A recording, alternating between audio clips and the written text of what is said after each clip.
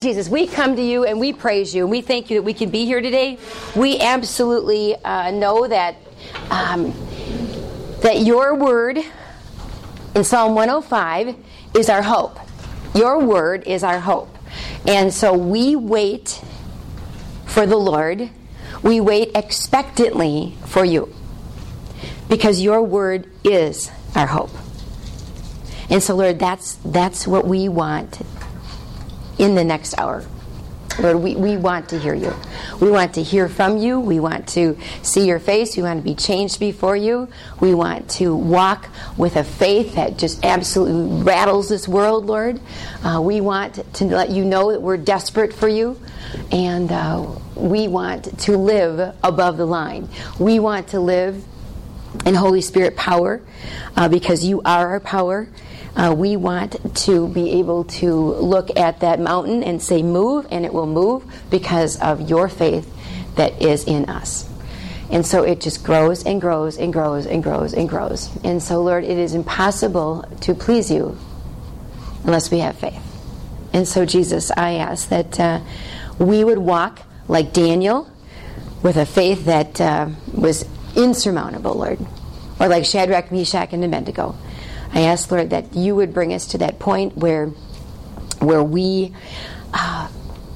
would deny ourselves daily and in all the circumstances that bombard us, Lord, that we would have that shield of faith that you promise, God, in Ephesians. Shield of faith that wields itself around, Lord, as we wield it around, Lord, and all the darts that miss or that try to go around that breastplate of righteousness, Lord, that they will fizzle out, that our shield of faith won't allow them to come through.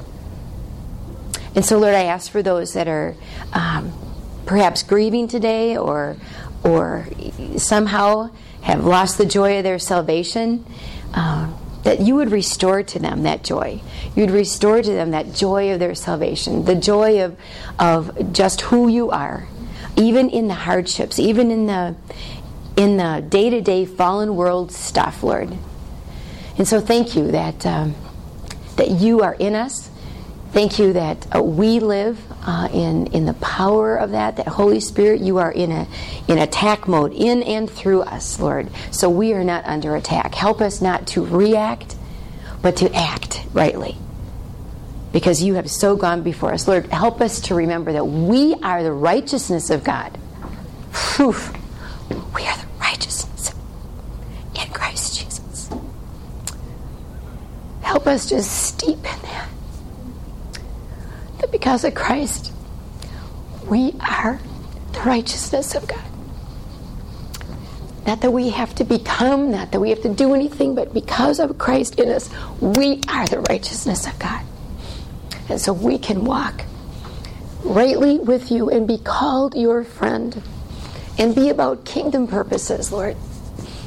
And so, Jesus, just rattle us today. Convict us. Just encourage us. Allow us to hear your voice. Holy Spirit, I ask that you'd speak in and through me, but God, you take it in specific to their hearts and meet them where they need to be. And take them where they need to go with you. Lord, let them know how loved they are by you and how loved they are by us, Lord. Thank you for Karina being here, Lord, and newlywed, and how cool that is, Lord. I thank you for her and for Angela, Lord. I thank you for Josh. I thank you for that church. There's a light on a hill, Lord God. I praise you. I ask that she would feel so welcomed and loved, Lord. And may you just have your way and speak in Jesus' name. Amen? Amen. Come on, ladies. Amen? Amen. Amen. Make room for Linda Vranny. We got guac. We got guac and Linda Vranny. That's excellent. That's double. Excellent. All right, ladies. Last week I ended with asking you about the fiery furnace. Remember? Do you guys remember this? Fiery furnace. There is a fiery furnace that you are either coming into, or coming out of. Okay? Fiery furnace. And then I asked you, how did you deal with that in the past? Okay? Then I asked you, how are you going to deal with it from now on? And then the last question was, what Lord, am I supposed to learn through this? What am I supposed to learn through this? Now, this isn't about guilt. I don't want to put anybody on the spot. It's not about guilt. Oh, Margot, I forgot. I was this. Okay. Not a problem. This isn't about guilt. But for those of you, who were able to walk through that, you don't need to tell me your fiery furnace. You don't need to tell me anything like that. But what was God speaking to you in that? Just one or two of you. I mean, that's victory. That is victory. You yield quicker, right? Things don't rattle you as much because you yield quicker, right? Because you let Him do it. Confession is, confession is you taking, your stuff to the garbage, and repentance is letting the garbage go to the street, right? And letting God take it away, okay? That's yielding right away, okay? And not having to be rattled. Thanks, sweetie. Margie. I ran into this yesterday for a couple hours. It comes on you. Yep. When you least expect it. Yeah. Right? So tough. Well, look what happens when Jesus was going to go into His teaching ministry, right? And then He's tempted. And if you remember, the Holy Spirit led Him to that place where He was tempted by Satan. Okay, are you getting this? That He was allowed that. And when I see that, He could have done a God thing in a heartbeat, couldn't He? I mean, He could have, to get rid of all Satan and temptation of it, because He's all God. He could have done something like this quick as a God thing, but He didn't. He walked through it as all human, His human, right? He allowed that, and He walked through it as all human. And what did He use to Scripture? It is written. It is written. It is written. In other words, He walked through it to show us you can do this. All you need to do is have the Word, the Word, the Word, the Word, the Word. And the Word dispels Him.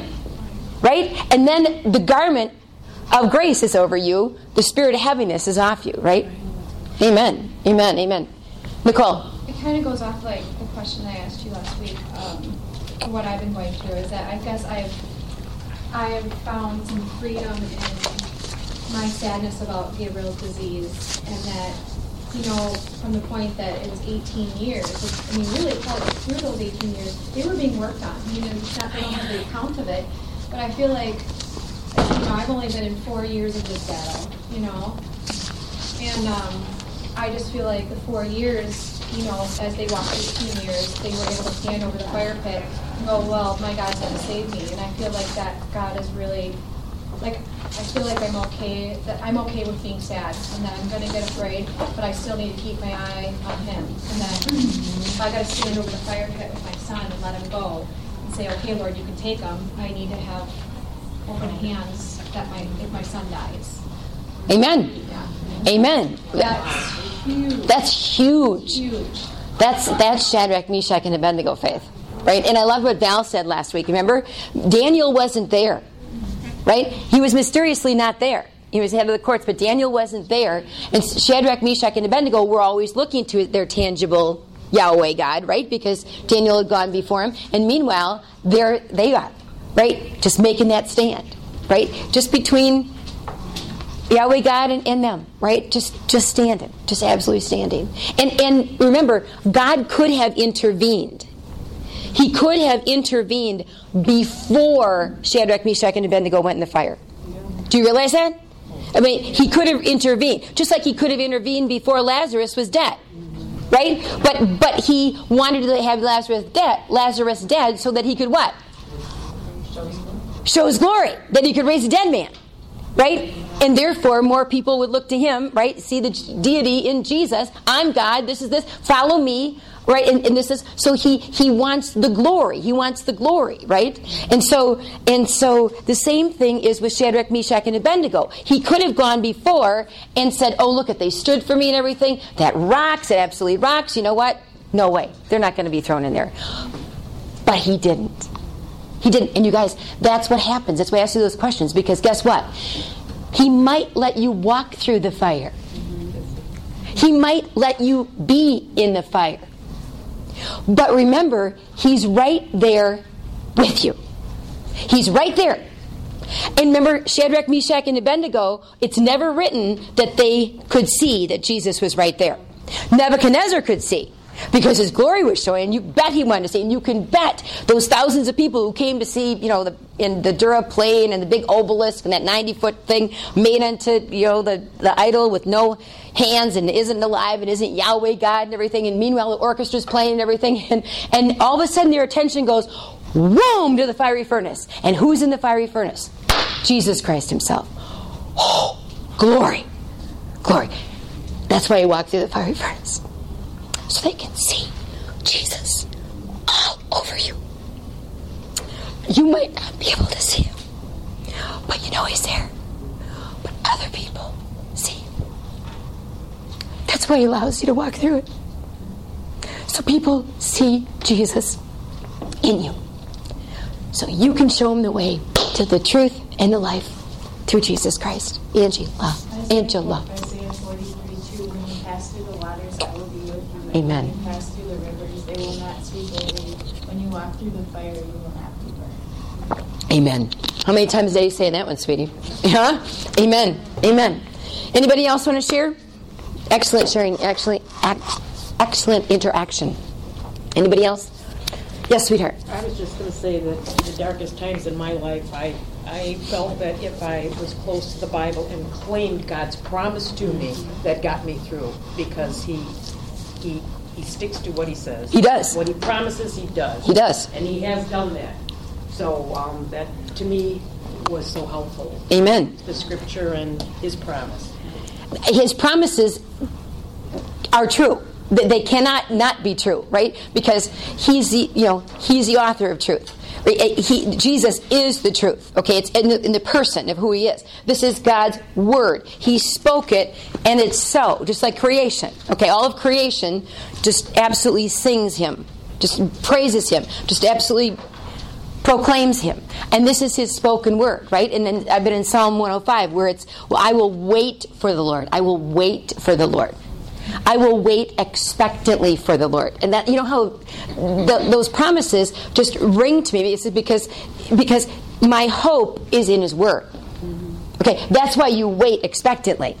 Because it's not the hope where you're like, oh man, I sure hope this line goes on, or wish. It's not that. Your hope is sure because it's based on the solid rock of Jesus Christ and what he's done.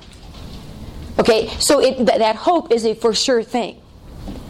Okay, and so when you wait expectantly for him, right, it's like my dogs. Thank you, sweetie. It's like my dog. My other dog is not here anymore, but it's like my dog, right, when she knows you want to go for a walk. And she waits expectantly. She knows that when I get my shoes on, when I come down from upstairs, this, she is just at the ready, because she knows I'm going to take her for a walk. That's exactly what it's like. She doesn't know the exact time. She doesn't know exactly where we're going to go, but she does know that I'm going to do that.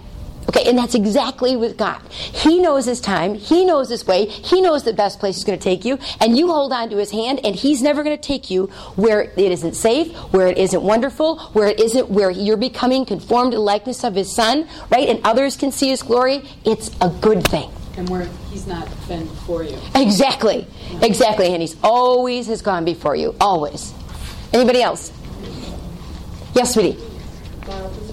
No, there is no grace in tomorrow. There's no grace in tomorrow. Absolutely.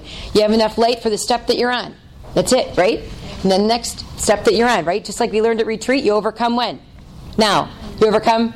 Now. You overcome? Now, right? Because take heart, I've overcome the world, right? Because his grace is sufficient, right? His grace is sufficient. And I want to add one more thing. It just came to mind, so I'm going to share. All week long, I kept hearing your voice in my mind saying, just do the next right thing. And that has helped. It's just, sometimes you just need that constant, simple word. Yeah. And God used your mouth. That's his mouth. That's good. That's good. You know why? Because I always say it to me. It's like, Lord, I just want to do the next right thing. Just the next right thing. Because when you just do the next right thing, you're right smack dab in the middle of his will. Right smack dab. Say again? When you're feeling pitzy, yep. Do the next right thing. That's all it is. Do the next right thing. Just the next right thing. Amen. Because ladies, at the end of chapter 3 in Daniel, remember, deliverance is impressive. Remember? Deliverance is impressive to both the godly and the ungodly. When Shadrach, Meshach, and Abednego were delivered in the fire, they could see that they're walking around. What was the only thing that was burned off? What burned off? The chains, the bonds. The only thing that burned off, nothing touched them. Do you remember they were wrapped up by the soldiers? Remember, we're going to wrap them all up, right, and throw them in. And meanwhile, the soldiers, poof, they're dead, right, because they upped it 7 times. And then Shadrach, Meshach, and Abednego, all tied up little Hebrew guys, just fell in the fire, right? I mean, I just love that. Really? Wow, Lord. I mean, and then meanwhile, they get up. The bonds are off of them, right, because they're burned away. That's what a purifying fire does. Right? That's what a purifying fire does. It burns away your chains. Right? Jesus breaks every chain. Remember at retreat? There's power in the name of Jesus. Breaks every chain. Right? And so you're standing there in the middle of the fire and you're delivered in the fire. And then you're delivered out of the fire. Okay, either way you're delivered. And deliverance is impressive to anybody. To the godly watching, to the ungodly watching, it's impressive.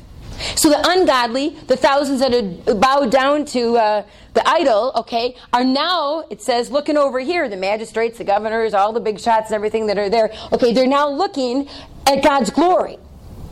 And I am sure a revival broke out. I am sure of it. Because deliverance is impressive. They came for this reason. Wham! He shows His glory. See, that's what happens in your life. Right, that's what happens in your life. You're walking along. Whoa, didn't expect this fire. Whoa, didn't expect this fire. Okay. Whoa, didn't expect this. Okay. But now, what are you going to do? What are you going to do? What are you going to do? Oh, poor pitiful me. Oh, I'm in the fire. What are you going to do? You look to Him. You don't stop. Now you purpose in your heart, right? You've already purposed in your heart. You have non-negotiable face-to-face time. You're in prayer. You're with each other. You're in the body of Christ. All those gifts that He's given you. And as you continue to purpose in your heart, guess what? You're being delivered in the fire, just like you are right now with your husband. Right? Grace for the day. Grace for the moment. Just that grace. And you absolutely are delivered. Everybody watches you. And then you're delivered out of it. Either way, you're delivered. And revival breaks out around you. You may not know until you're in heaven, but revival will break out around you. Because people are watching you. And are you leading them to Jesus, or are you leading them away from Jesus? Because how is your faith going to be faith and stronger unless it's what? It says in the Word of God. Tested. Unless it's tested. I don't know about you, but I'm not always going, hey, Jesus, test my faith. Yeah, I want to be tested, man. I think it'd be great. Why don't you just test my faith a little bit more, Lord? I just think that'd be great. Do you go around saying that? No, you don't. But guess what? Unless your faith is tested, it's not going to be found out to be what? Exactly. Right? And faith without works is what? Dead. Okay, and so He continues to do that. He continues to do that. He continues to do that. All right? Because He loves you. Because He wants to use you. Because you're a friend of God. Because when His eyes go to and fro the earth looking for those whose hearts are loyal to Him, He goes, boom! There's Deb. I'm going to use her. But you know what? I'm going to have to purify her just a little bit. And He is. Not that I want it. Praise you, Jesus, right? Yeah. I know. But there He is. Right there in the fire with you. And everybody else can see the chains burn away from you. The bonds burn away from you. Everybody else can see that. And you might not know He's right there, but He is always right there. Right? Armies. Right? Angels of armies around you, right? Before you, behind you, beside you, the God of angel armies is always by your side. That's how you walk. That's how you walk. And so that's how Shadrach, Meshach, and Abednego walk. And then, therefore, at the end of Daniel 3, if you open up to Daniel 3, what happens is that he says, whoa, I see 4 men loose in the midst of this fire. Okay, they're free. The fire only burnt the ropes that tied them. And now I'm going to say, for them to come on out, because servants of the Most High God, 26 and 27, come out and come here. Shadrach, Meshach, and Abednego came from the midst of the fire. The satraps, here it is, satraps, administrators, governors, kings, counselors, gathered together, and they what? They saw, with their own eyes, they saw these men on whose bodies the fire had no power. No power. The fire had no power. When God does unprecedented miracles continually in your life to purify you, guess what? That fire has no power over you. Are you following me? That fire that is purifying you, that God has allowed in your life, has no power unless you let it. Unless you let it. Unless you start looking around like Peter did when he was walking on the water and freaking out at the circumstances. That fire had no power over them. And that fire has no power over you, over me. We walk in the midst knowing that Jesus has already made our paths straight. He's made our paths straight. We are safe right there in that fire. The hair of their head was not singed, nor their garments affected, and the smell of Fort Wilderness was not on them. That's in the message. That's in the message. All right. So even before they're out of the furnace, Nebuchadnezzar yells, that they're servants of the Most High God. Okay, so there's this complete miracle. His glory is being seen. Remember, he's the one who told all these people to bow down before, and now he's like, whoa, servants of the Most High God. Whoa, what happened to King Nebi? Right? He's come over here, it's spent him years to, and lots of money and all the gold and everything, and to bring the orchestra together and everything. And meanwhile, God's got another plan. Do you love that? God just interrupts things, doesn't he? He just crashes into stuff. He goes, watch me work. Watch me work. Watch who I am. Watch what I do. That's why we're supposed to watch and pray. Remember he says that? Watch and pray. You know why? Because he's at work. We're supposed to join him. He's at work all around you. We're supposed to join him, to watch and pray. And so these men on whose bodies had no power, okay? The trial had no power over these men because they were thoroughly submitted to the power and the will of God. They were just doing the next right thing. That's all they were doing. They're followers of the Lord. Just do the next right thing. Just do the next right thing. Do you think they were scared for a bit? Oh, yeah. But you still do the next right thing. You still do the next right thing. He goes before you, right? Because he says, take heart. John 16:33. I've overcome the world. I've overcome the world. Okay, so the smell of fire wasn't on him, and that is a complete, absolute deliverance. Okay, now in the aftermath of it, Nebuchadnezzar acknowledges the greatness of God of the three Hebrews, and he says, "Blessed be the God of Shadrach, Meshach, and Abednego." So Nebuchadnezzar gives glory to God, but he gives glory to whose God? Their God, not who, not his God, not his God yet. Okay, now I want you to hear me on this. Listen up. That's the key word. He hadn't given glory to their God yet. When you keep walking through the fire, when you keep showing that Jesus is the way, is the truth, is the life, when you keep pointing to the fact that I am not looking away, I am walking in the power and the will of God. If this is what he has for me, so be it. I know that he already has conquered. Deliverance is absolutely impressive to the ungodly and godly. And when you keep walking and you keep walking and you keep walking, guess what? People are watching you, and it might not be their God yet, but it will be. He will be.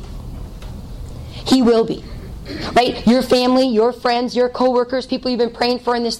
He might not be their God yet, but he will be. Because you're pointing him. You're pointing him. You're showing in your life. You're showing in your life. You're showing through your faith. You're showing that he is real. You're showing that his promises are true. You're giving them hope. You're showing him every way. And just like Nebuchadnezzar in chapter 4, which we're zooming into, okay, absolutely he is going to become his own God, the Most High God. In other words, when Nebuchadnezzar said in Daniel 3:15, he says, "Who is the God who will deliver you from my hands?" Remember, he said it sort of like snidely. Oh, really? Who is the God who's going to deliver you from my hands? Well, guess what? Now he knows. Now he knows, right? Right? Ever have anybody? Well, who is going to get you out of this? Well, who is this? This is who he is. Let me tell you who he is. You watch who he is. He's the God of me. He's the God of the Hebrews. He's the God of Abraham, Isaac, and Jacob. He's the God of Shadrach, Meshach, and Abednego. He's the God who does miracles. He's the God who does unprecedented miracles. He's the God who was, is, and always will be. That's who he is. Right? Who is he? He's the God who sends a Savior. Right? He sent an angel right in the midst of that fire. Right? He's a God who sends a Savior. He's a God of great power. He delivers me. He delivered those servants in and out of the fire. He's a God worthy of trust. You know why? He who trusted in Him, He trusts you. Right? It's that mutual trust thing. It's a wonderful, wonderful relationship. He's a God worthy of full surrender. Of full surrender. Right? Frustrated the king's word. Do you remember that? That frustrated the king's word. That drove Nebuchadnezzar nuts. That they said, we will not serve the idol. We will not bow down. Deuteronomy 5, that they didn't quote it, but that's where it comes from, that they're not going to bow down to anybody other than the Most High God. Right? And of course, because they purposed in their heart. And so that frustrated the king's heart, right? Because he is worthy, our God is worthy of full surrender. They didn't do partial surrender. They didn't do, remember all the ifs or I could have or the rationalization or whatever. They didn't do that. They fully surrendered and they yielded their bodies. Right? That's who he is. And watch him work, right? He's the God who demands exclusive allegiance. I don't worship the Most High God and then worship other idols. It won't work. If you're standing one foot in Jesus and one foot in the world, ladies, it will not work. It will not work. You have to fully surrender. You have to fully yield, right? You have to. God demands exclusive allegiance. Exclusive. He is worthy of that. He's the one who created you. You're made in His image. You're made to have a love relationship through Him, through Jesus Christ, who went to the cross for us, who made the way for us. And we're supposed to live in obedience and a grateful heart unto Him with that.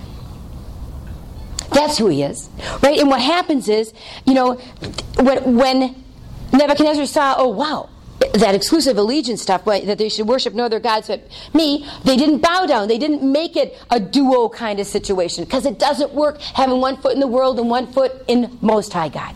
It doesn't work. It doesn't work. And so he knew a lot about God. Nebuchadnezzar did. But he didn't know Him personally. Right? He knew a lot about Him, but he didn't know Him personally, okay? And this whole account is powerful, because what it's showing in Romans 12, verse 1, is the New Testament version of it. Romans 12, verses 1 and 2, right? Over and over again, we see Satan trying to make a believer bow down to this idealized image of what men and women should be, right? And Christians must resist this with everything they have and pursue God's ideal. We must pursue Him, which is this. And do not be conformed to this world, but be transformed by what? Renewing of your mind. Colossians 3 says, set your mind on things above, not on things of earth. You have to renew your mind. How do you renew your mind? The Word. This is God's mind. This is how you renew your mind. If you want to think like God, get in the Word. This is His absolute promises. This is His truth, which will set you free. That's what renews your mind, okay?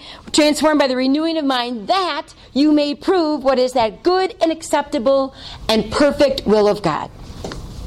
Okay, and remember, then he made this decree. Then he went back to his old self, made a decree, and said, therefore, all you guys, you need to worship the Most High God, the God of the Hebrews, because if you don't, what am I going to do?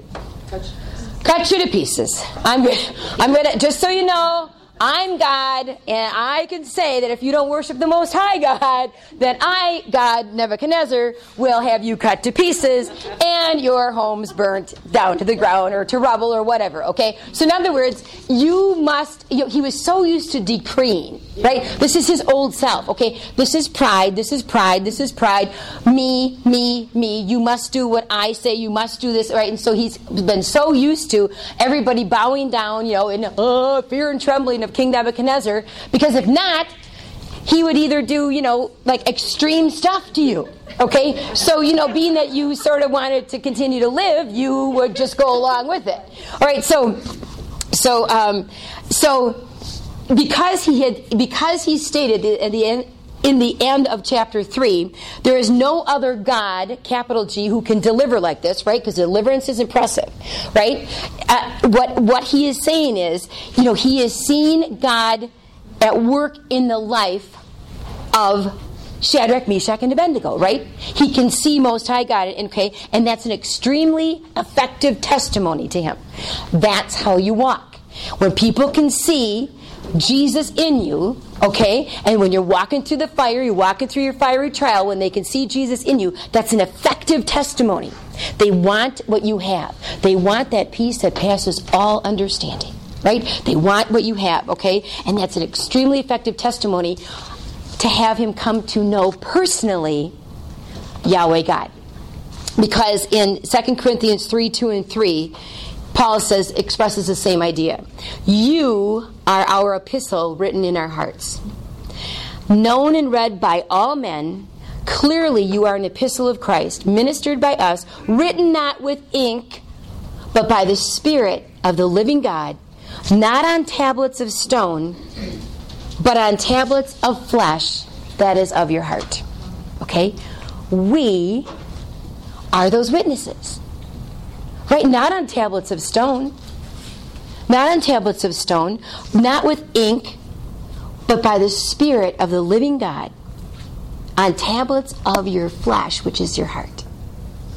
Your mind, will, and emotions. Okay? So what that does is it sets up the stage for chapter 4. So open up to chapter 4, because now Nebuchadnezzar is going to have another dream. Okay? Now Nebi is pretty restless. He must have been like the Princess and the Pea. You guys ever remember that play?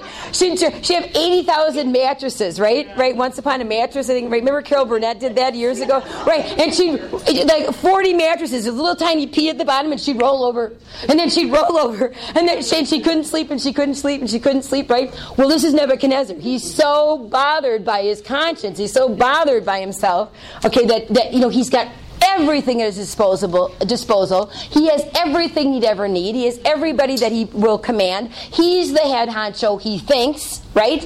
And so he's continually telling everybody what to do, where to go, how to serve, and has the best food, best place, best bed, best everything, and guess what? He can't sleep. He can't sleep, right? You know why? Why can't he sleep? He doesn't. He what? Doesn't acknowledge God. No, he doesn't acknowledge God. Right? And you know what? God's a hound to heaven, isn't he? Goes after you, goes after you. He loved Nebuchadnezzar as much as he loves me. That's very hard to understand.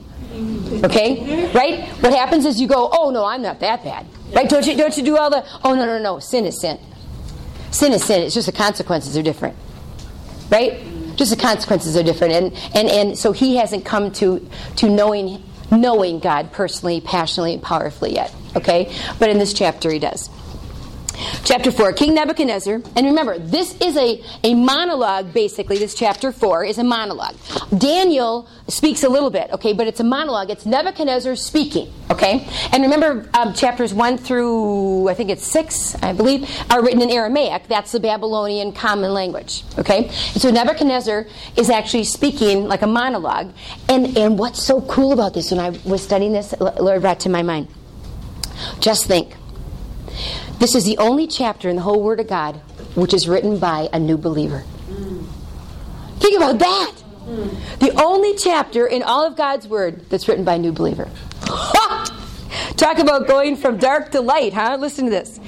King Nebuchadnezzar, to the peoples, nations, and men of every language who live in all the world. I remember at that point, it was all the world. Okay? May you prosper greatly. It is my pleasure to tell you about the miraculous signs and wonders that the Most High God has performed for me. How great are his signs, how mighty his wonders. His kingdom is an eternal kingdom. His dominion endures from generation to generation. Now you have to remember that he says this after he has experienced what we're going to walk through. Okay? All right, but now it's to who? It's personal. To me. Are you reading this? It's not of Shadrach, Meshach, and Abednego. It's not of the Hebrew guys. It's not of Daniel's God. It's to me. It's to me. Okay, that's the difference when he becomes your personal God. I, Nebuchadnezzar, was at home in my palace, contented and prosperous. He thought. I had a dream that made me afraid. He's contented and prosperous as a dream. Notice he's contented and prosperous as long as he can be that big old fake and iron ruler kind of thing. The second he lays down, not so much. I had a dream that made me afraid. As I was lying in my bed, the images and visions that passed through my mind terrified me. So I commanded that all the goons of Babylon be brought before me to interpret the dream for me. Okay, these are the same goons, right? Before. All the astrologers, the Chaldeans, the magicians, all these guys. The same guys that used, their own little wits and spiritual evil spirits to try to figure out stuff that they never could. Okay? When the magicians, enchanters, astrologers, and diviners came, I told them the dream. Now remember, this time now he's telling them the dream. Okay? Before, he did not tell them the dream, and he expected them to tell the dream and interpret it. This time, he gave them one up. I'm going to tell you the dream. Okay? I told them the dream, but they could not interpret it for me. Verse 8. Finally, Daniel, right, came into my presence, and I told him the dream. Now, I find it odd that he wouldn't have gone to Daniel to begin with. Yeah. Right? Because Daniel was dead on last time. Okay? But you go back to what you know, don't you? That's what happens. You go back to what you know. You go back to remember, I'm reading this. This is prior to what he just said up here. Okay? So you go back to what you know. So he's hoping that his goons that he pays big money for would be able to tell him, at least he's telling the dream, at least try to interpret it for me. And I think what happens here, ladies, is that they're second-guessing themselves. All these guys that are at his disposal, I think they're second-guessing themselves because, the last time that we read about it, they were horrific. Okay? And now they know that Daniel and all these other guys, they're way better at it. So I think they're afraid even to tell him. Okay? So, 8. Finally Daniel came into my presence, and I told him the dream. He is called Belteshazzar after the name of my God, and the spirit of the holy gods is in him. I said, Belteshazzar, chief of the magicians, I know that the spirit of the holy gods is in you, and no mystery is too difficult for you. Here is my dream, interpret it for me. These are the visions I saw while lying in my bed. I looked, and there before me stood a tree in the middle of the land. Its height was enormous. The tree grew large and strong, and its top touched the sky. It was visible to the ends of the earth. Its leaves were beautiful, its fruit abundant, and on it was food for all. Under it the beasts of the field found shelter, and the birds of the air lived in its branches. From it every creature was fed. In the visions I saw while lying in my bed, I looked, and there before me was a messenger, a holy one coming down from heaven. He called in a loud voice, Cut down the tree and trim off its branches, strip off its leaves and scatter its fruit. Let the animals flee from under it and the birds from its branches. But let the stump and its roots, bound with iron and bronze, remain in the ground in the grass of the field. Let him be drenched with the dew of heaven, and let him live with the animals among the plants of the earth. Let his mind be changed from that of a man, and let him be given the mind of an animal, till 7 times, that means years, pass by for him. The decision is announced by messengers. The holy ones declare the verdict, so that the living may know that the Most High is sovereign over the kingdoms of men, and gives them to anyone he wishes, and sets over them the lowliest of men. I want you ladies to underline verse 17 here, if you mark in your Bible, because that is the theme of all of Daniel. All of Daniel is to show God's sovereignty, is to show I'm ruler over all. I will set up kings. I depose kings. Nothing, it begins and ends with me. I know the beginning and end. In other words, God is ruler, and he will continue to be ruler and do what he wants, when he wants, how he wants, for his glory. Period. Verse 19. Where am I? This just went. No, I'm sorry. Verse 18, excuse me. This is the dream that I, King Nebuchadnezzar, had. Now, Belteshazzar, tell me what it means, for none of the wise men in my kingdom can interpret it for me. But you can, because the spirit of the holy gods is in you. Then Daniel, also called Belteshazzar, was greatly perplexed. Remember, Daniel, through the Holy Spirit, is writing this, right? Okay? Even though he's speaking. Who's speaking here? Nebuchadnezzar. And so he knows himself as Daniel, and then he keeps going back and forth as Belteshazzar, okay? Also called Belteshazzar was greatly perplexed for a time, and his thoughts terrified him. So the king said, Belteshazzar, do not let the dream or its meaning alarm you. Now what I find amazing here is over the 20 years that Nebuchadnezzar and Daniel knew each other, Daniel looked at him through the eyes of God, compassionately. Right? He wants him to come to know him. He's been praying with Shadrach, Meshach, and Abednego for a long, long time to have Nebuchadnezzar come to know him, right? So he's able to look at him, and so when he knows this dream, he's scared now for him. right? And now Nebuchadnezzar says to him, hey, do not let the dream or its meaning alarm you. In other words, there's some compassion back and forth there. Do you see where they had become friends?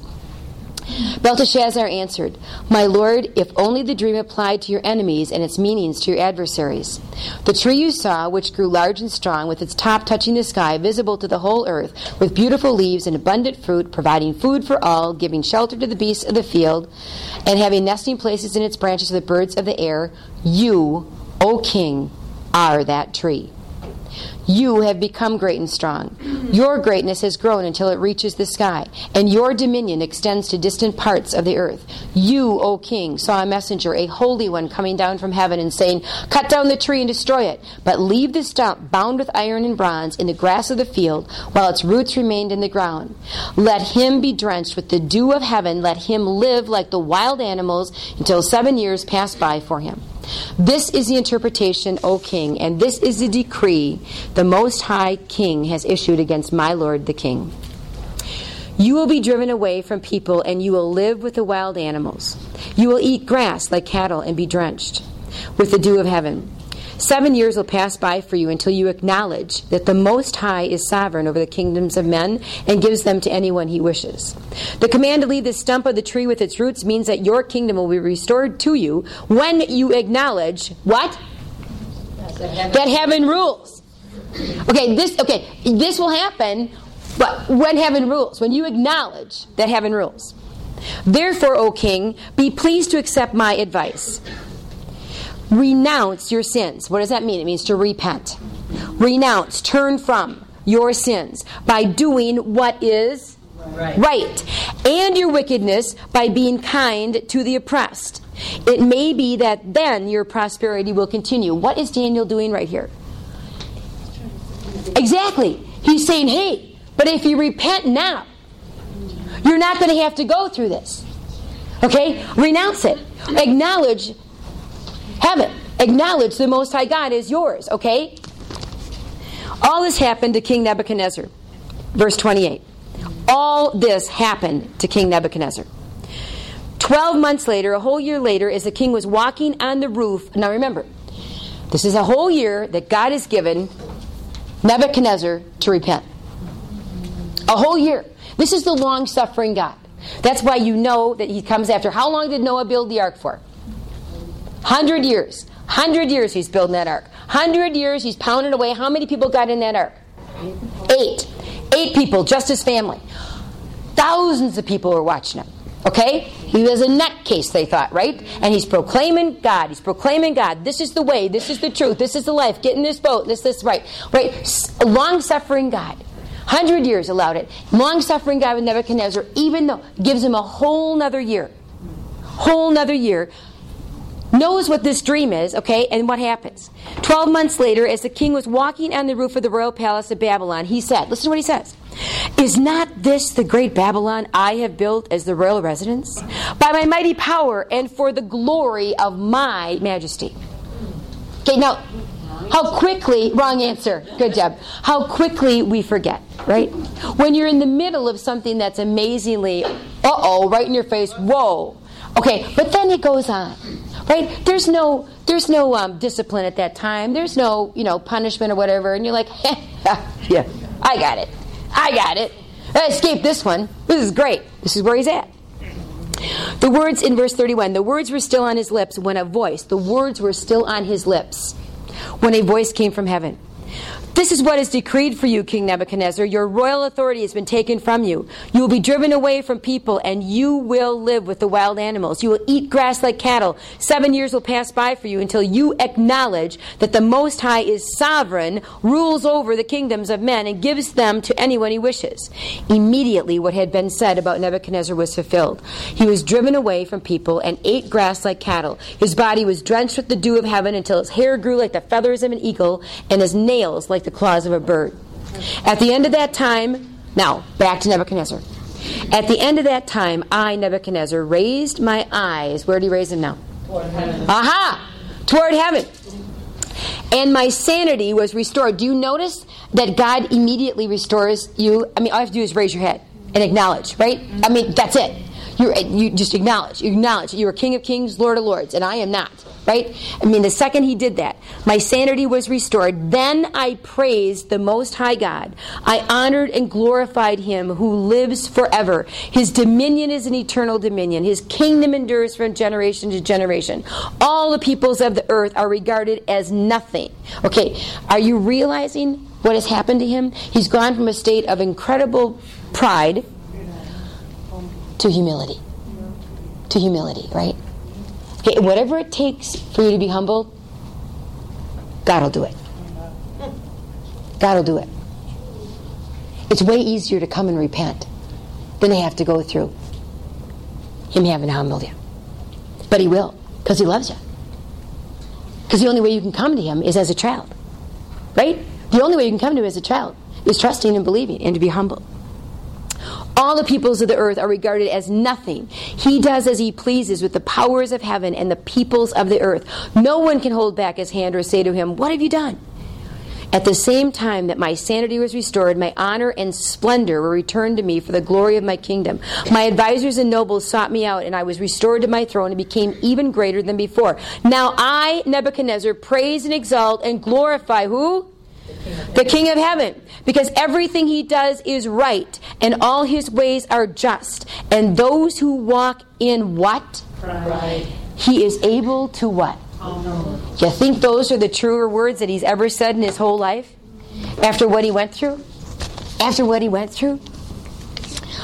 This happened late during his reign. Okay? He reigned from 605 to 562 BC.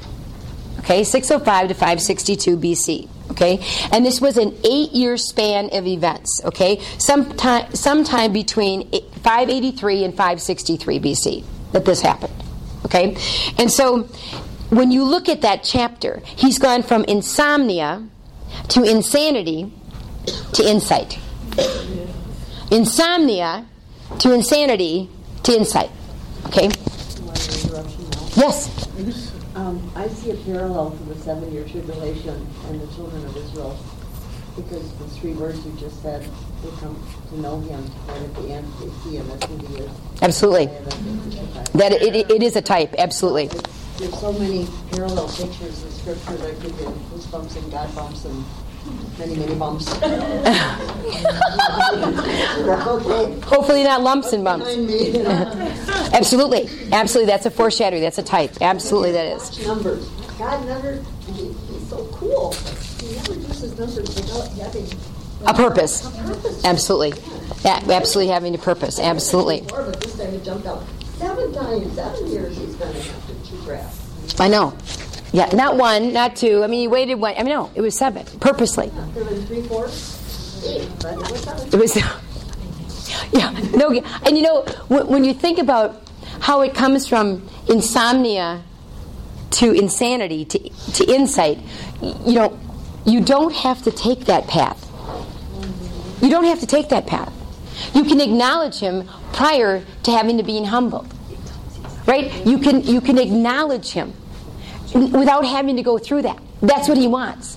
He wants to show you the way, and then you walk in the way. Okay? That's why he hates pride so much. He hates pride. There's 7 things that he detests. He hates pride. Hates it. Because it keeps you from him. Because you think you're your own God. You think, I got this handled. He had everything that he'd ever want or ever needed, he thought. He thought. But it drove him nuts. It drove him nuts. He couldn't even sleep. Because he wouldn't acknowledge the one true God, right? And meanwhile, God wonderfully placed. You guys, Daniel and Shadrach, Meshach, and Abednego, the other Hebrew guys, you know, they're thinking, whoa, we're uprooted from Jerusalem and this. Are you kidding me? That's purposeful. God placed them there purposefully just for Nebuchadnezzar. Just for him. That's what he does. He takes you, he uproots you, and he places you right in somebody's life. Gives you an opportunity. Gives you an opportunity to be Jesus to that person. Amen. Praise you, Lord. Yeah, Jesus nailed it to the cross. Amen. So, yes, sweetheart. My husband is a car salesman and buyer for a company owned by Muslims. And he's been working for them for 13 years, and he has never wanted to leave his job because he wants to see them come to Christ. And a few years ago, his boss was out of town, or out of the country. He goes to Jordan and visits his family, and he brings back money for the business. And while his boss was gone, the brother was really creating a lot of havoc for my husband, and he sounded threatening, and my husband was even wondering if he would lose his job. And my husband is like you. He just wears his face on his sleeve, and he's very open, and everywhere he goes, everyone knows he's a Christian, and he doesn't hide it. And the brother made it very difficult for my husband to work there, and when the boss came back, the brother probably didn't talk to him for about a year. And just a few days ago, he started asking questions because, we all know in our hearts that the Lord's going to come back soon. And this brought my husband to tears because this is what he has been praying for 13 years. Amen. And this man is open to hearing about the gospel. Amen. And the word says that Muslims will come to Christ. So absolutely. my husband is just, on cloud nine. He's so excited because now, after all this enmity between him and Ahmed, there's an open door. Isn't that great? We will be praying. People are watching. Yeah, absolutely. We'll be praying. But look at how he continued to keep on keeping on. It's 13 years. It wasn't 13 days. It wasn't 13 months. Right? It was 13 years. And he kept looking to the Lord, looking to the Lord, looking to the Lord, right? And God is bringing him to that. Right? God is bringing the Muslim to him now. I mean, how sweet is that? Right? I mean, this chapter, is about a Gentile king and then his testimony about how God changed his heart. Right? Right? About his testimony about how God changed his heart. Right? And then how he shares that testimony. And our testimony, just like your husband, he shares all the time. Okay? You guys, a testimony shows how you've gone through the test. Okay, usually we just want to do the monies about it, right? Oh, and this, and then that, and then that. No, but it's how we've gone through this, and then this is how God's delivered us. This is who we are. This is who we are in Him, and people watch, right? And so what happens is Nebuchadnezzar is a good example of a witness. He's a good example of a witness. One who relates what he has seen and experienced is a witness. That's what we are. We're a witness for Jesus Christ. What we have seen, what we have experienced. Seen through our eyes of faith, right? And what we have experienced. We're a witness. And Nebuchadnezzar was a tremendous witness, right? And then he thought it was good in verse 1 and 2 and 3 that to declare. So he was declaring, right? Because it's good to declare, just like your husband. You need to declare. Satan loves when we're silent. He just thinks that's the greatest. When you're prompted, the Holy Spirit's like, share. Go ahead and share this. I had an opportunity to go to Chicago last Saturday with a friend.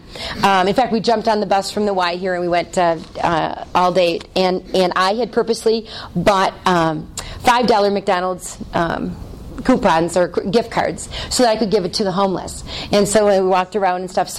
And I always put on there that Jesus loves you and put on scripture and all kinds of stuff and everything. And so what happens is as we're walking along, there was this woman sitting on the side, and I mean, you guys, it was 56 degrees and it was packed to the gills. I mean, you were walking like this on the sidewalks. It was so jammed. And there was this lady sitting, and she had a little baby, and then she had a little sign that she was homeless, and this, and so I said, "Oh, excuse me, I want to get." So I jostled over and got next to her, and got down next to her, and everything, and it said, "God bless you" on there, and so I was able to share. I said, "You know what? Jesus loves you so much." I said, "I don't know your circumstances, I don't know what's going on." I said, "But He has His best for you." I said, "I hope that this will be way more than just this $5." And I'm praying that God will bring you out of this place. And so I was able to pray over her and share with her and stuff. And so she just started weeping. She just started tearing up, with her little kid. And it would be very easy. This is not about me. It would have been very easy for me to just walk by her. It would have been just really easy for me not to open my mouth or just slip her the $5. But we need to declare. We need to declare how good He is, how right He is. And put it into the other person. And that's what Nebuchadnezzar, look at all the stuff he had declared before. But now he's declaring, this is the Most High God. Generation to generation. I mean, all I have, now he's declaring because now he knows. So you need to declare. Satan absolutely loves to keep us silent. He thinks that's great. I love to do exactly the opposite of what he thinks is great, don't you? It's like, you know what? In your face. Just in your face, right? There's no way. There's no way. I live above the line. There is absolutely no way. And you guys, we give Satan way more credit than he ever does. Because it's fallen world stuff that we're walking through. Or it's flesh. Usually it's our flesh that we don't have tamed. That we don't have crucified with Christ. That's usually what happens. Satan can only be one place at one time. His minions can be around, but he can only be one place at one time. He's not omniscient. He's not omnipotent. He's not omnipresent. He's none of those. And Jesus has already defeated the enemy. Therefore, the Holy Spirit in us, he that's in us, is greater than he that's in the world. Don't even give him any due. Don't even say his name. Don't even, unless you're rebuking him, don't even go there. Don't even go there. Because then you're reacting to him instead of acting rightly. You need to act and act and act, and guess what? He'll skedaddle from you because you say the name of Jesus, wham, he's gone. He's gone. He has to be. He has to be. And so when you see time and time and time again where someone like Nebuchadnezzar, read extra biblical stuff, what a horrific man he was. God got hold of his heart. You know why? Because of Daniel, because of a witness that stood for what's right, that did the next right thing, was just following after God. Because he purposed in his heart. And you and I are reading about it just because these guys purposed in their heart. They weren't any big shots. They were like you and me. They purposed in their heart. And God used them to change a world. Change a world. That's how we are to be. Margot, can I read this from Jeremiah? Absolutely. One of my favorite verses. It's from Jeremiah 20.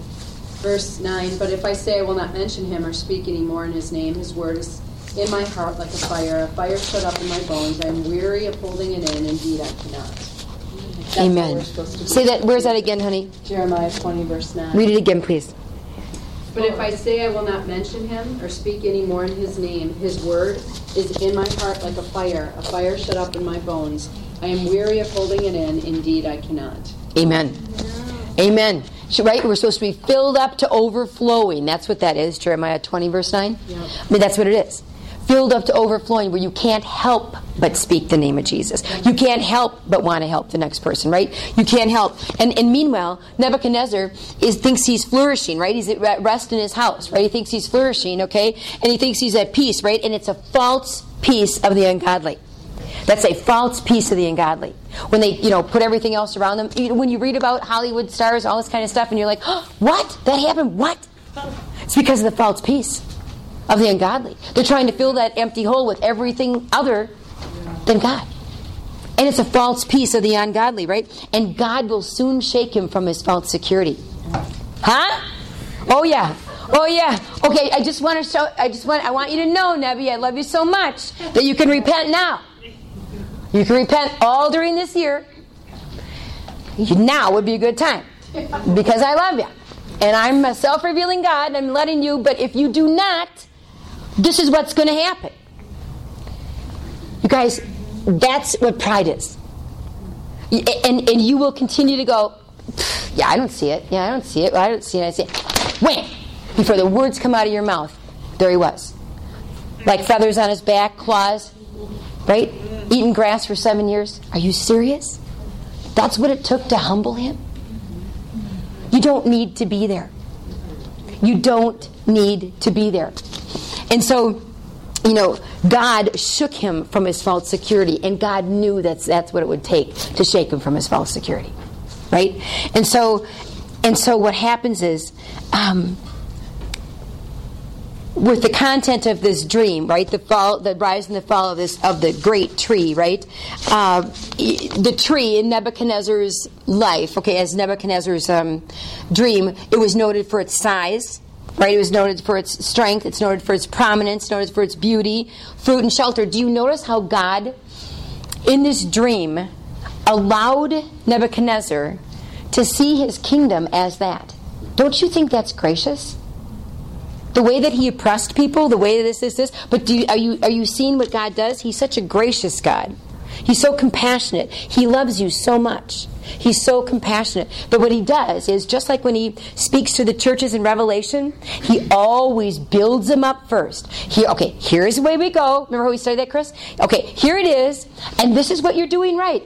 Good job, church. Good job, church. Good job, church. Oh, but in this area, not so much. In this area, not so much. This area, you need a little constructive criticism. You need to make this right. And then when you do, good job. That's always how he approaches. Always how he approaches. And that's how he approached Nebuchadnezzar, even in his dream. Even in his dream. He says, look at, this is this huge tree. Strength, size, prominence, beauty, fruit. I mean, look at, and then of course, then an angel comes and describes the fate of the tree, right? And he notes the tree is going to be what? Whacked off. Chopped down. It's going to be chopped down, right? And it will lose its what? Size, strength, prominence, beauty, fruit, shelter. Okay, and then he says the tree represents a man who will be changed and given the heart of a what? Beast. Giving a heart of a beast. Okay, now, the reason that, and he tells him the reason that he's going to be given the heart of a beast, that's going to be chopped down, it was in order that the living may know that the Most High rules in the kingdom of men. See, there's always a reason. There's always a reason. There's always a bigger glory reason. Okay? It's always for your good. Nebuchadnezzar's good, but it's always for his glory. So it was for Nebuchadnezzar's good that this would happen, so that he would come to know the most living God, no matter what it takes. But it's also always for his glory, for the bigger picture, in order that the living may know that the Most High rules in the kingdom of men. Okay? So Nebuchadnezzar heard these words in his dream, and in light of that, it's very obvious that he's understanding there's going to be some humbling of this great king going on. I mean, this is not a hard dream to interpret. I mean, even before you read the interpretation, okay, you're like, sounds like Nebi. Right? Sounds like King Nebuchadnezzar. This is not a good thing.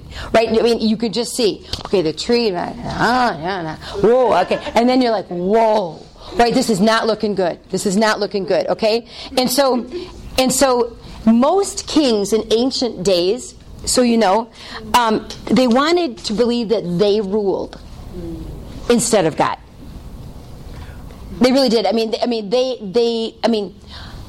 I'm not saying anything is different now, okay? Because we all have that ugly pride flesh stuff. Okay, I'm not saying anything different now, but back in the ancient days, it was more of a pomp and circumstance, kind of a huge deal, because they were a monarch.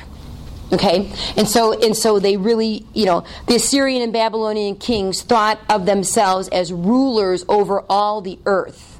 And when we read all of those different inscriptions that I shared with you on the different pathways in Babylonia and in the palace and everything, they were all inscriptions describing who?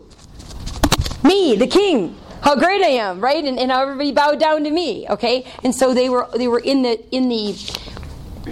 the tradition and in the practice of I'm it, you're not, and God goes, only for a time. Only for a time. You haven't looked at me yet, and I want you to look up at heaven only for a time. And that's because I'm a loving, long-suffering God. Only for a time. Ladies, it's always only for a time. Oh, only for a time. And who shared about yielding? Right away, yielding quick. Thanks, sweetie. And when you yield quickly, right? When you yield quickly, you can see where you've got that humble heart. You've got that dependence on Him, knowing that from Him and through Him and to Him are all things, knowing that you're made in His image, knowing that you are His, knowing that you want to please Him, knowing that you want to do the next right thing. You yield quickly, okay? And Nebuchadnezzar, of course, had not ever done that. And so he says, his goons couldn't interpret it, so then he brings in Daniel, says, Daniel, you interpret it, okay? And Nebuchadnezzar knew he could get an honest answer, right, from Daniel. He knew that.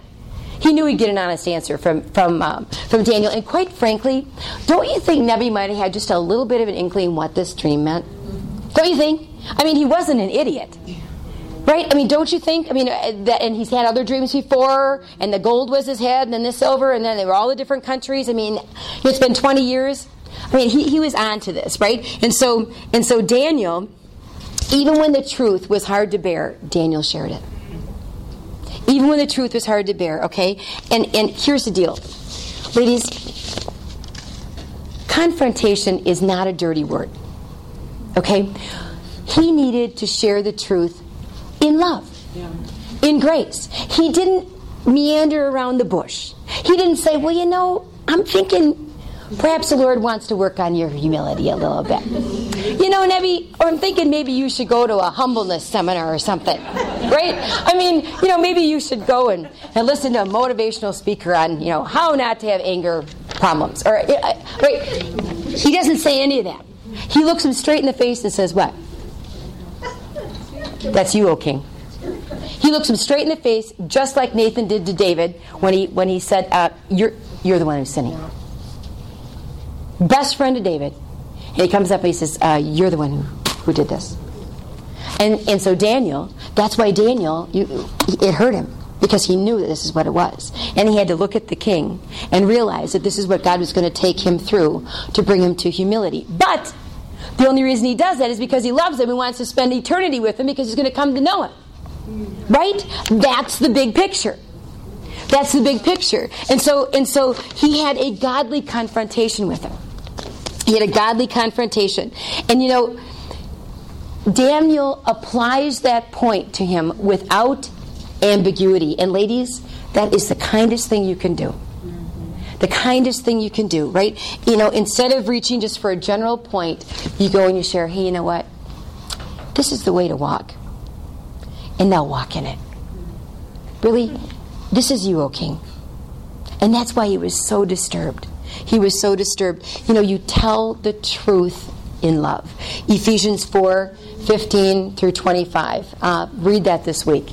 You share and you tell the truth in love, right? Because this is the way to walk. This is the only way that you're going to be, that person is going to be changed, is when you don't beat around the bush with the situation, but you trust that God's already gone before you. You trust in the unseen. The Holy Spirit's already on the scene before you are, and you share the truth in love.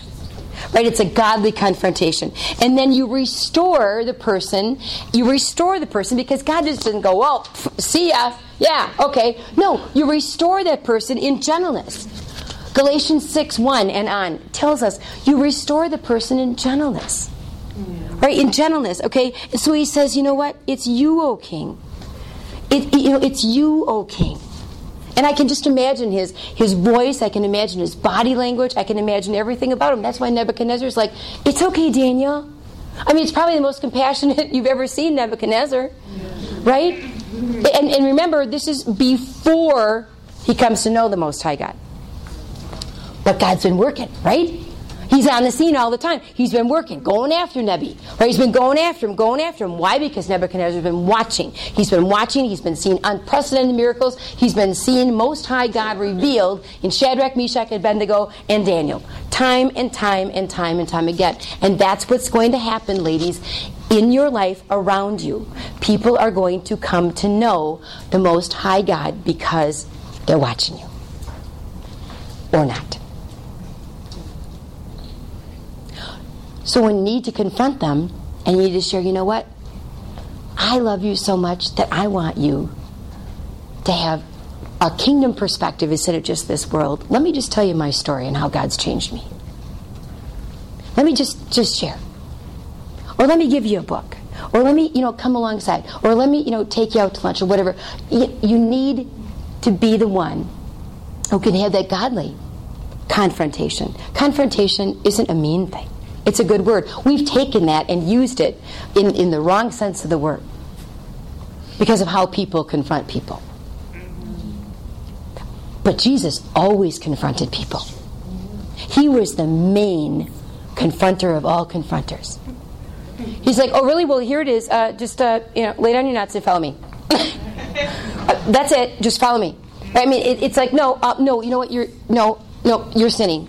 You need to lay that down. Go and sin no more. Oh, all right. I mean, really, oh no, you don't have, really, I need the water. Okay, thanks. But you know what, if you had the water, living water, you live forever. And, woman at the well, by the way, no, you have been married 5 times, but the one you're living with, yeah, you're not married to that one right now? And so, but go and sin no more. I forgive you. Talk about confrontation. Godly confrontation, loving confrontation, right? Restoring in a spirit of gentleness. And what did that woman at the well do? Woo!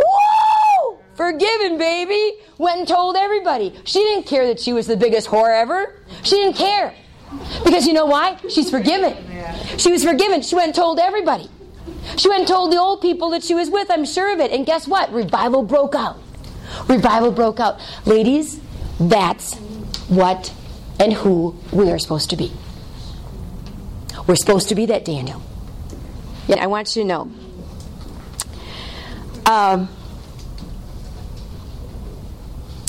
When David said, "It is you, O King," okay, just like in 2 Samuel when Nathan said to King David, "You are the man."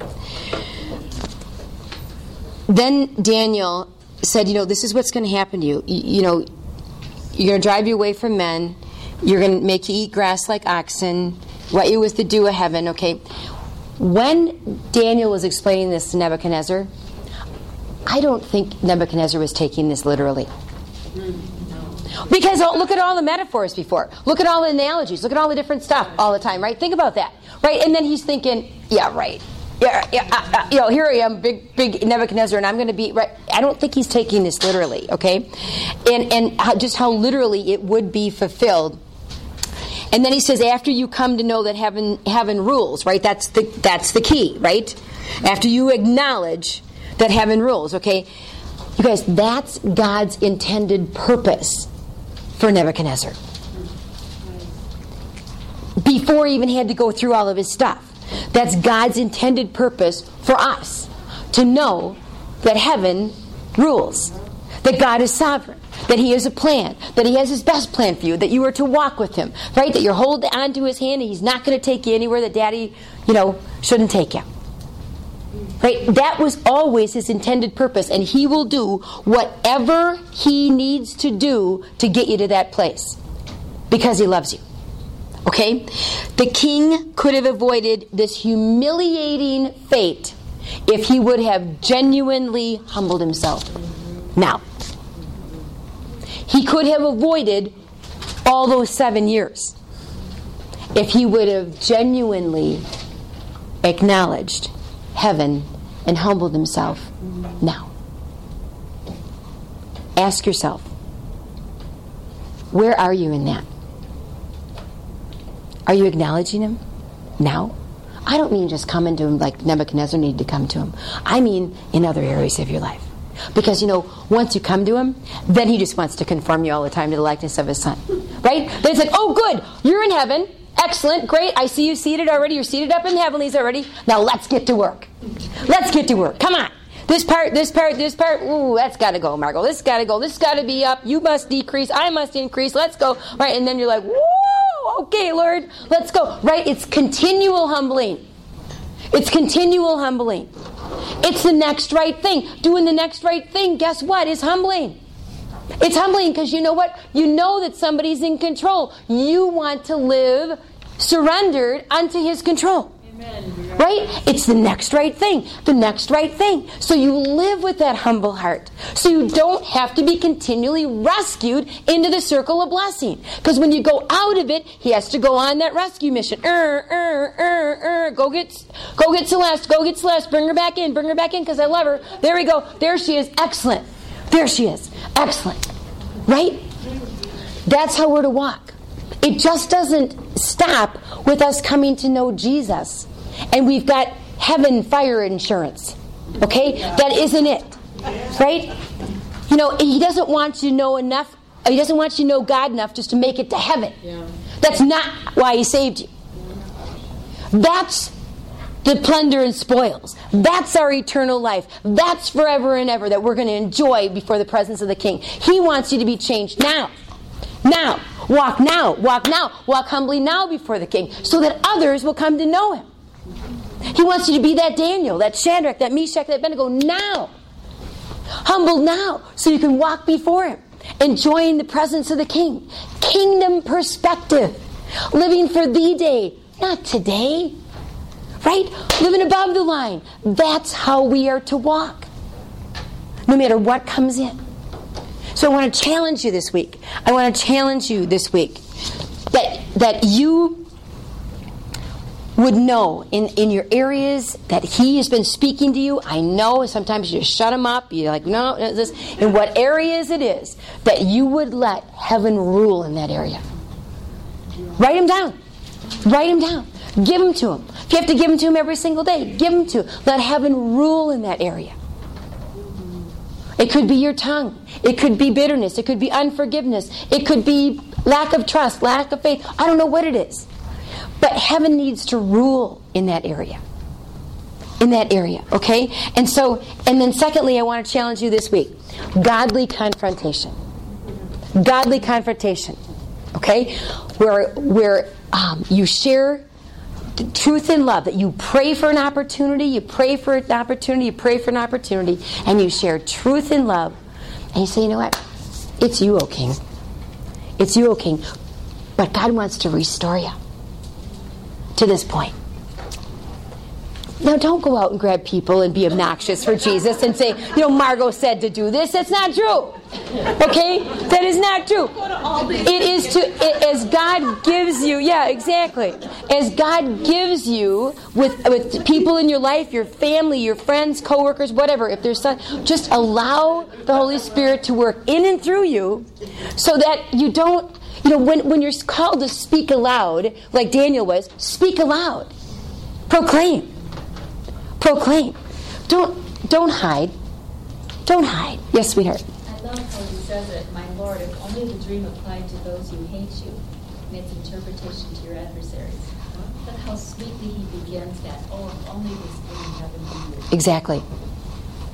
But it would happen to those who hate you, which you can obviously see He does not, right? Because there's a genuine love there for Him, the compassion of Christ in that. Absolutely. Absolutely. So I want to challenge you this week with that. Write them down. Write them down. Journal them. Write them down. Next week we're going to go into about repentance, okay? Because in verses 27 on, Daniel, a good preacher Daniel is, he presses through the application. Every good preacher is going to press through an application, right? Because we don't read the Bible to become what? Smarter sinners. Right? You need the application. Every good preacher is going to push through an application, okay? And the application is repent before it's too late. Repent before it's too late. So we're going to go through the repentance area and then the fulfillment of that dream, okay? Isn't Daniel exciting? Isn't it just great? Doesn't it just come alive? Just boom, boom, boom. It's not an old, stodgy story that's all apocalyptic and where you're just like, downloading. It's the application. It's who we are to be. We're supposed to be a Daniel, right? Who wants to close in prayer? Somebody's just itching to close in prayer. I just know it. Okay, maybe not itching, but maybe somebody's getting an inkling that they're supposed to close in prayer.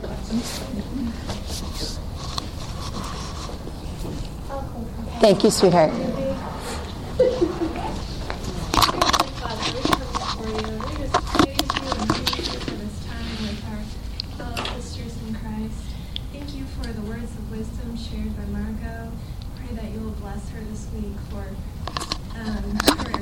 Sacrificial giving of her time with us. And I pray that